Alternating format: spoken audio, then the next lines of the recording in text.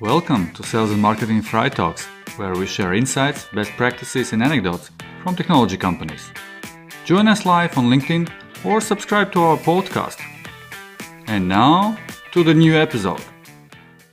In our today's episode, we will talk about success factors for software development companies and services companies to succeed in international markets. This is a not very we just continue already started conversation, and our guest today is Aldis Erglis, VP of Technology Strategy and Country Manager at Emergn. Welcome, Aldis. Hey, thanks for having me. Yeah, it's a big pleasure. So, for the beginning, Aldis, could you please maybe introduce us to the Emergn? So, what are you doing? Where are you specializing? What markets are you operating? So that we understand a bit better the scale you are working. Yeah, you can find like more in detail the marketing information on our website emergn.com. But basically, we are a digital service company. We are operating in different markets, and in UK, United States, Latvia, and Western Europe. And we are a very mission-driven company, and our mission is that we improve the way people and companies work forever.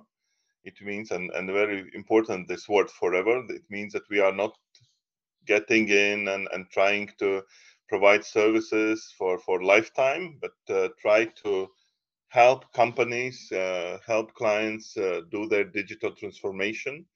And that is how we started. We started 10 years ago as agile ways of working consulting company, mainly in UK. So we basically help implement agile. And remember, at that times agile was really hot topic, and not everyone knew what to do with that and how to implement that. So we created a systematic approach, collected and gathered all the most useful information together that could help implement agile transformation. And later on, when clients said, "Okay, you are," and we started this consulting and learning, providing consulting and learning services. We actually teach companies, big clients, big names like Walmart, like GSK, like British Petroleum. We teach them how to use agile, how to build the product management teams, and etc. And after some time, they said, "Okay, you're teaching us so well how to do it. Can you also show us this and develop something for us in agile way?" And that is how we expanded and added technology services 5 years ago. So now we can not just teach and consult how to do agile product management and agile product development, but also show how to do it in practice. Thank you for this overview. How big are you? So you said you operate almost across all continents, like North America, Europe, and probably something in Asia as well. So how big is your company in terms of number of employees? Almost 1,000 people. Less than 1,000, but almost. So we are not a huge company. So we're specializing in some niches of digital transformation and engineering areas like automation, like data analytics, like cloud development. That's what's really relevant. And if we talk about locations, so we have a quite big location in UK where our consulting population mainly located, because they are our largest client. We have not a big population in the United States, but a couple of big clients in the United States. We are serving across from Europe. And then our largest development locations are in Portugal, in Porto, and in Latvia, in Riga. I see. But from the global... Romania. But like from the global scale perspective, like 1,000 employee services and development company is not very big, right? You're rather like a small and mid-sized player on this market. And I'm wondering that despite that, you managed to win those large names, what you just mentioned, like Walmart and maybe some others. And how did you manage to access them? How did you manage to actually win those customers in quite mature markets? What was your path establishing yourself as a trusted player in those mature markets? If you can just Yeah, help actually, us. we created, and the formula is probably the, if you look at the similar successes, there will be the same formula. We created the world-class product. Let's say in this case, we created the Mm-hmm. world-class product in consulting. It's VFQ, it's value flow quality, it's our trademark, and it, as I said, we acknowledge that there is a need for agile transformation, agile explanation, and what to do around Mm-hmm. agile. And we created the really superb world class product on agile transformation called VFQ, where we collected all the best practices put together, especially from the business side. You know, sometimes there are some agile ways of working like Scrum, and Scrum is mainly for technical guys, I would say. If you look at Scrum, Yeah. it's more how to develop. But we mainly focus on this, how to develop, how to move from project to product. I would say that that was our main idea, how to move from project to product. And we created the very good materials, printed books. That was like, Mm-hmm. there were no printed books and for agile methodologies, etc. 10 years ago. So we created the printed books, and the main reason, and when you start with something like that, it's very important that you over deliver for each of your clients, and they recommend Mm-hmm. you to others. And it's probably enough if you get into one of these big guys and they are talking Mm-hmm. with each other, and they are attending the same conferences and same events. It means if you over deliver to someone of them, you will, everyone will know about you. Mm-hmm.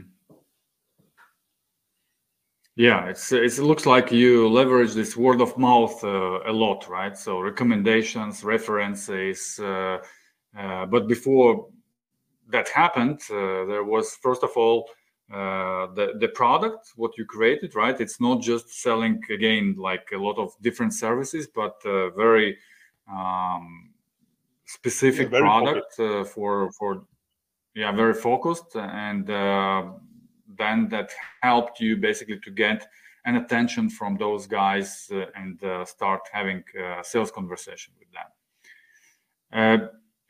Again, looking at this number of locations you are present and the number of customers you're having across all these different countries, um, can you be really successful by running business remotely, or you always need to presence?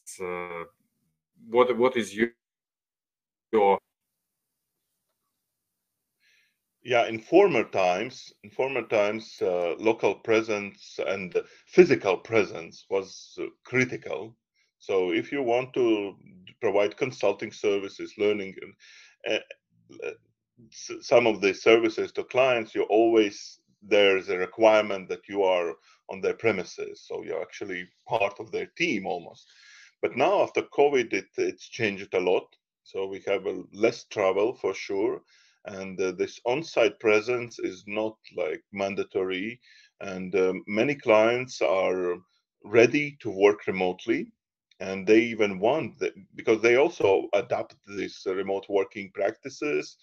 Like one of our big clients, SAP in Germany, they also they work remotely with themselves. So and that is how the suppliers and are also adapt to it.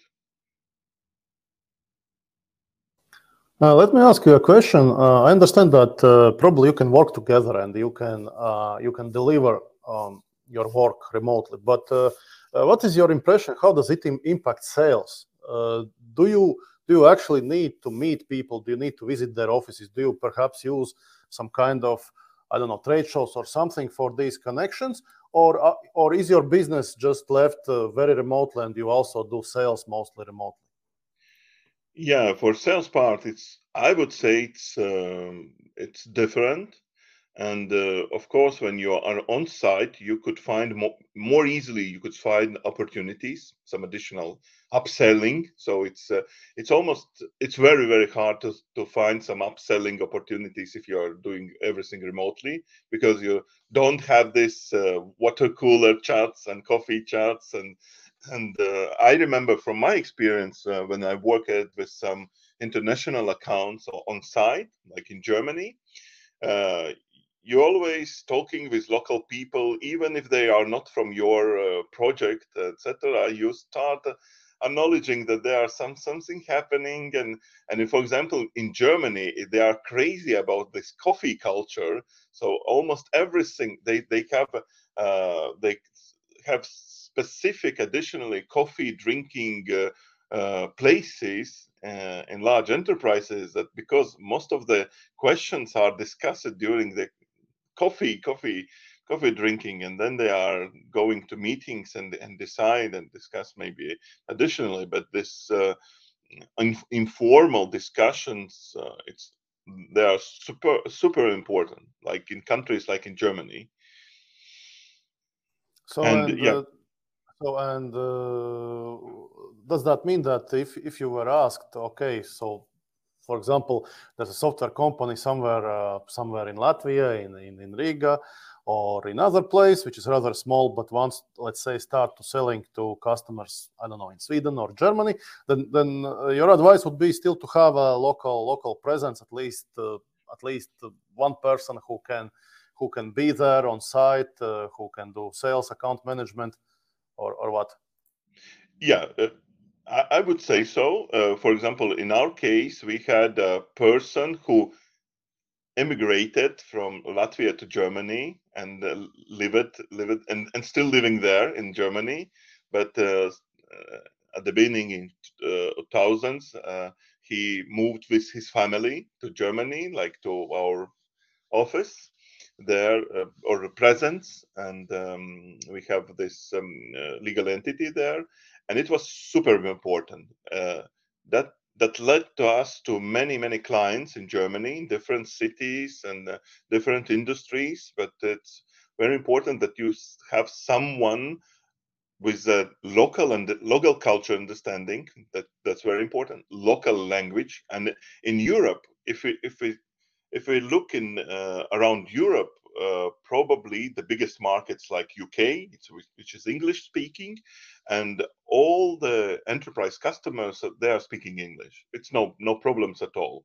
But if you want to get to them and have more informal conversations, you need to be able speak local language during drinking beer and like in Germany, or wine in France. Yeah, and to get this clients, you need some local presence. And what's important, maybe it's not just someone from this country, but I would say that from our experience, we see that Mhm. it's working very well if you have your own, like in our case, Latvian guy who moved there, so you could also understand better what is happening. So this So kind maybe of casual and informal part of the sales and in general customer engagement seems to be very, very critical, not only for the first entry into the client, but also in terms of the expansion, in terms of the upsell opportunities, and yeah, because in sales, in any sales, and that is probably advice to all the companies who is starting. Maybe they are building great service, but they're thinking how to sell. Why is no one buying the amounts we are selling? It's not so important to sell it like first, second time, but it's important that you could learn from each time you are engaged in sales process, that what's happened and why they didn't buy. And never, anyone will never say you everything explicitly, like, oh, you was too small, or you are Latvians, or you are there, or whatever. Yeah, they will never say.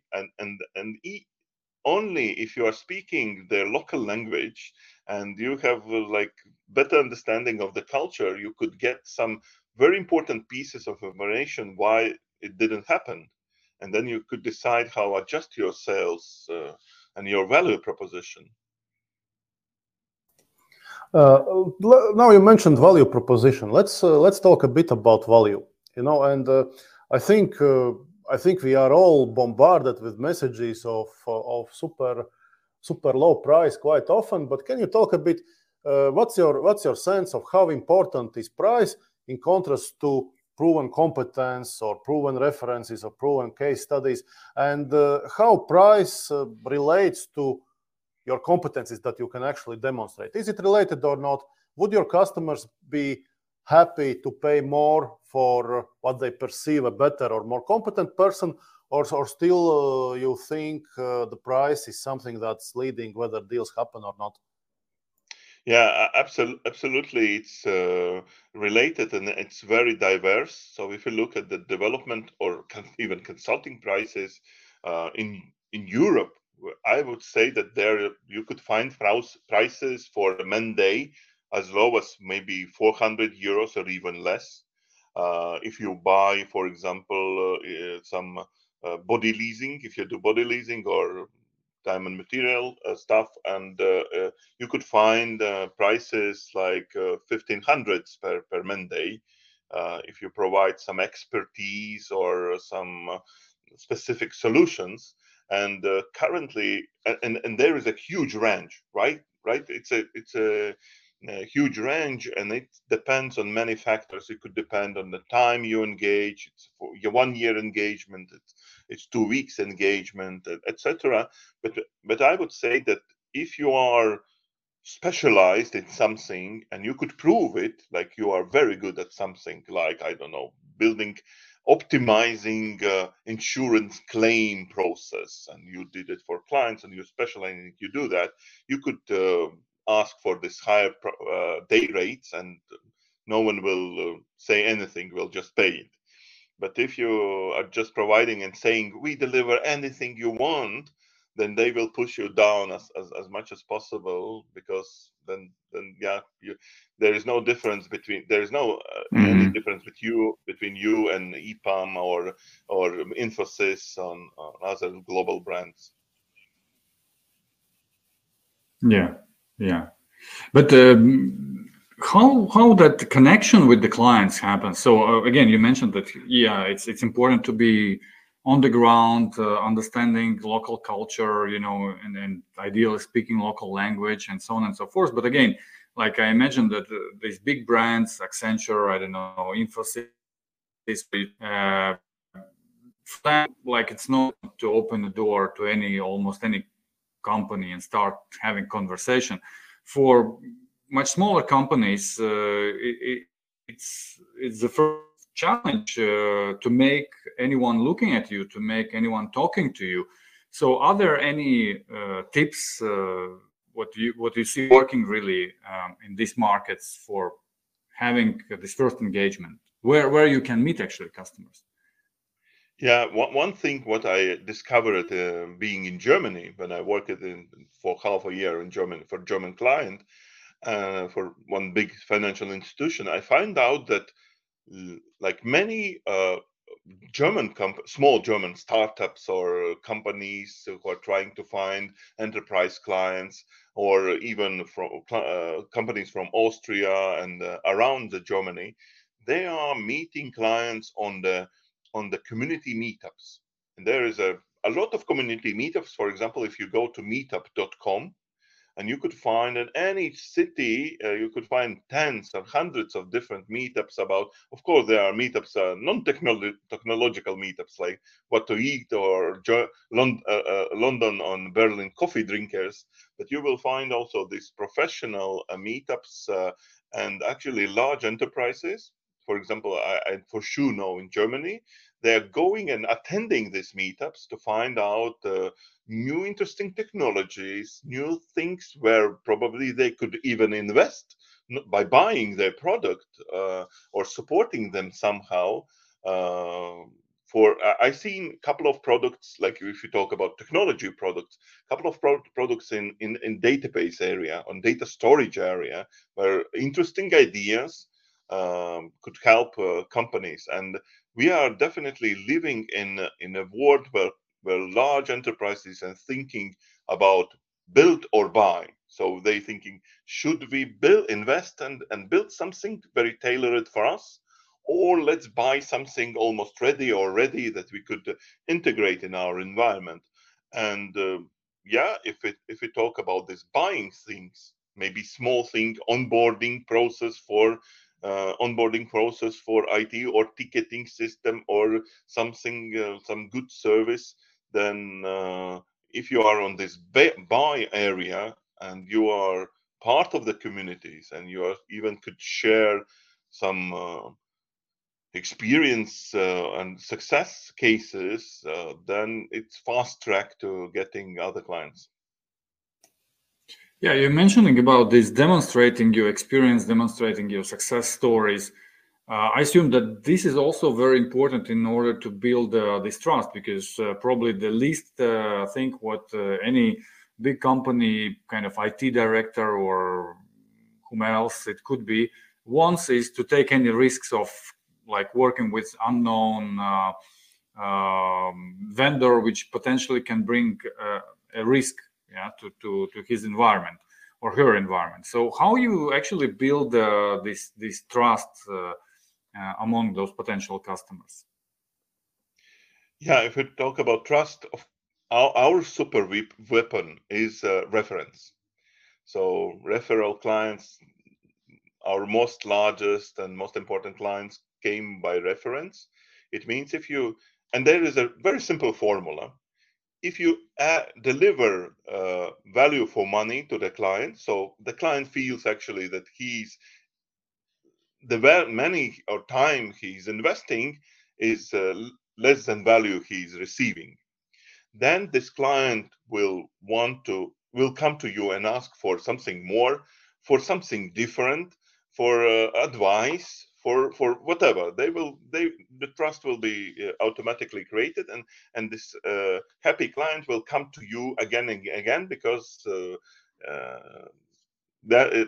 how it works. And even if there is like no new projects, or no new maybe not budget on that time for the client, they will recommend you to other clients, or to their colleagues. To many times we actually got clients when we deliver exceptional service to someone, like CIO of some company, and you know that these people, they are not working in one place for a lifetime. Sometimes it happens, but not always. And they are moving to different organization. And usually CIO of BP is moving to CIO of telecom or big bank or big organization. And that is, and they invite us again. They say, you did it for us there. Come again and help me here. So does it mean that you kind of cultivating this culture of exceeding customer expectations, and also like probably allocating more resources to the project in order to cover that already by default? Because in many cases we have seen that vendors typically go, hey, here is the scope of work I have to deliver, I am done, that's it, right? And if you ask anything else, that comes on top. So you kind of intentionally go beyond that? Yeah, it's our mindset, definitely, but it's not very easy. So it's not just maybe deliver more and it will be more feeling of more value. It's not always so, because where is the boundary? Because you can deliver then too much and the most tricky question, I usually asking to like like to everyone, and maybe also to you, I could ask when I asking and clients are asking how they understand the business value. What is this business value? Because there is no definition. It's if we look at the definitions and explanations, I found that business value is there. This is different things. It could be quality, it could be productivity, it could be budget, it could be many things, automation, etc. So the harder thing is in this over deliver is really deliver this feeling of value for money, more than just, I don't know, put more resources or work long hours or be very polite and pleasure in conversation. So it's very hard to find what is business value for the client, and sometimes it will be exceptional quality, but sometimes for the similar client it will be speed, or sometimes it will be understanding and care about their strategy or processes and alignment of what we are doing with their strategy. So it's very different. That is what it's not easy. What is why it's not easy to over Yes. deliver. Yes. Look, I wanted to ask you one more question regarding these customer references. How do you do it in practice? Are you writing case studies, or you have customers agreeing to have reference calls with other customers? How you basically use this goodwill you have generated? Yeah, it's actually $1 million question. And I think there are companies who are building, who are doing business to help building these case studies. Because of course we do everything. Like we are capturing these case studies, we're preparing the good, nice looking case study materials that could we share electronically, digitally nowadays, and we creating some video with the customer talking about how it was and what for them means success, and in many ways. And again, it's a question about this how to show it. It's not easy. I would say it's super hard, because when you imagine you delivered some larger system, so there are so many viewpoints you could explain and show. You could say how good we organize a delivery, how good was the quality of the software, how good we achieved the client's goals. They saved time and budget. They increased their margin or market cap or client base. Many viewpoints, and of course, it's not possible to show them in all one case study. It will look like mess, that everything. You need to focus on something, and the hardest thing is to select on what you want to focus, what you want to show, and it should be linked with the target audience you want to address it. Because if you are targeting clients with this new clients with this piece of case study, let's say, it should resonate with them.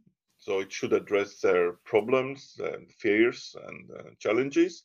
And if it will resonate, they will come to you, ask more questions, and then to how engage with them in discussion. And it means you need to put probably less than more. Otherwise, they will not come for additional questions. But the most important part is to measuring what resonates out of this. So, but it's very hard thing. But we understood that you basically have a formal process, right? How you create these customer references in those different formats for every project. That is important, I think, for our audience to remember. And sorry, Andres. Maybe one tip for the client, for the listeners from maybe Latvia who are more thinking about this abroad markets. So please invest in native speaker copywriters. So it's absolutely necessary. If you do any material, even if you are using Grammarly and etc., and you think you are so good in English, etc., please use local copywriters. It's absolutely necessary. Yeah, it's super important nowadays. Though there are so many different additional tools like ChatGPT and anything else out of this. Which kind of designed to help you writing great copies and whatever else. But thank you, Aldis. As time is running out, we need to wrap up. And in the very end of our conversation, I would like to ask you if you have maybe some quick tips for companies considering going out, like what steps they need to take first before they actually go out to the international markets. Definitely build a network, and first build a network of these professional communities. That is, I believe, 100% in them. It means, for example, I'm running a Power BI community, and there are hundreds of Power BI communities across the world. So it's very easy to me to go to Berlin's Power BI community or Oslo Power BI community and say, so could you help me, etc. And for if you are dealing in some area, on some domain, find the relevant communities in that countries. And most of the meetups are remote, so it's not necessary always to travel.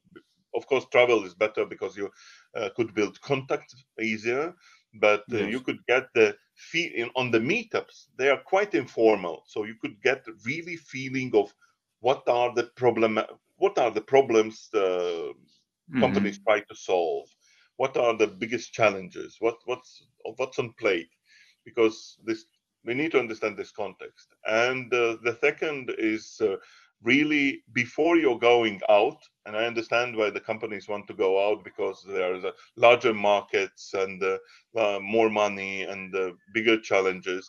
But before you go outside, show that you could succeed on local market with at least 1-2 clients.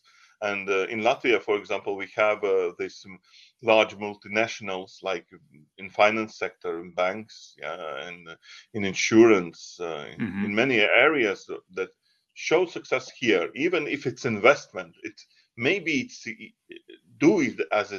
see it as an investment, because when you will be, for example, in Munich, they will ask you, okay, you are doing HR apps, can you share your story? And then they want to hear that you say there is a bank or a finance institution, 1,000 people, their manual work and errors in data, blah blah blah, and you did it. So building the reference before you go out, it's very important as well.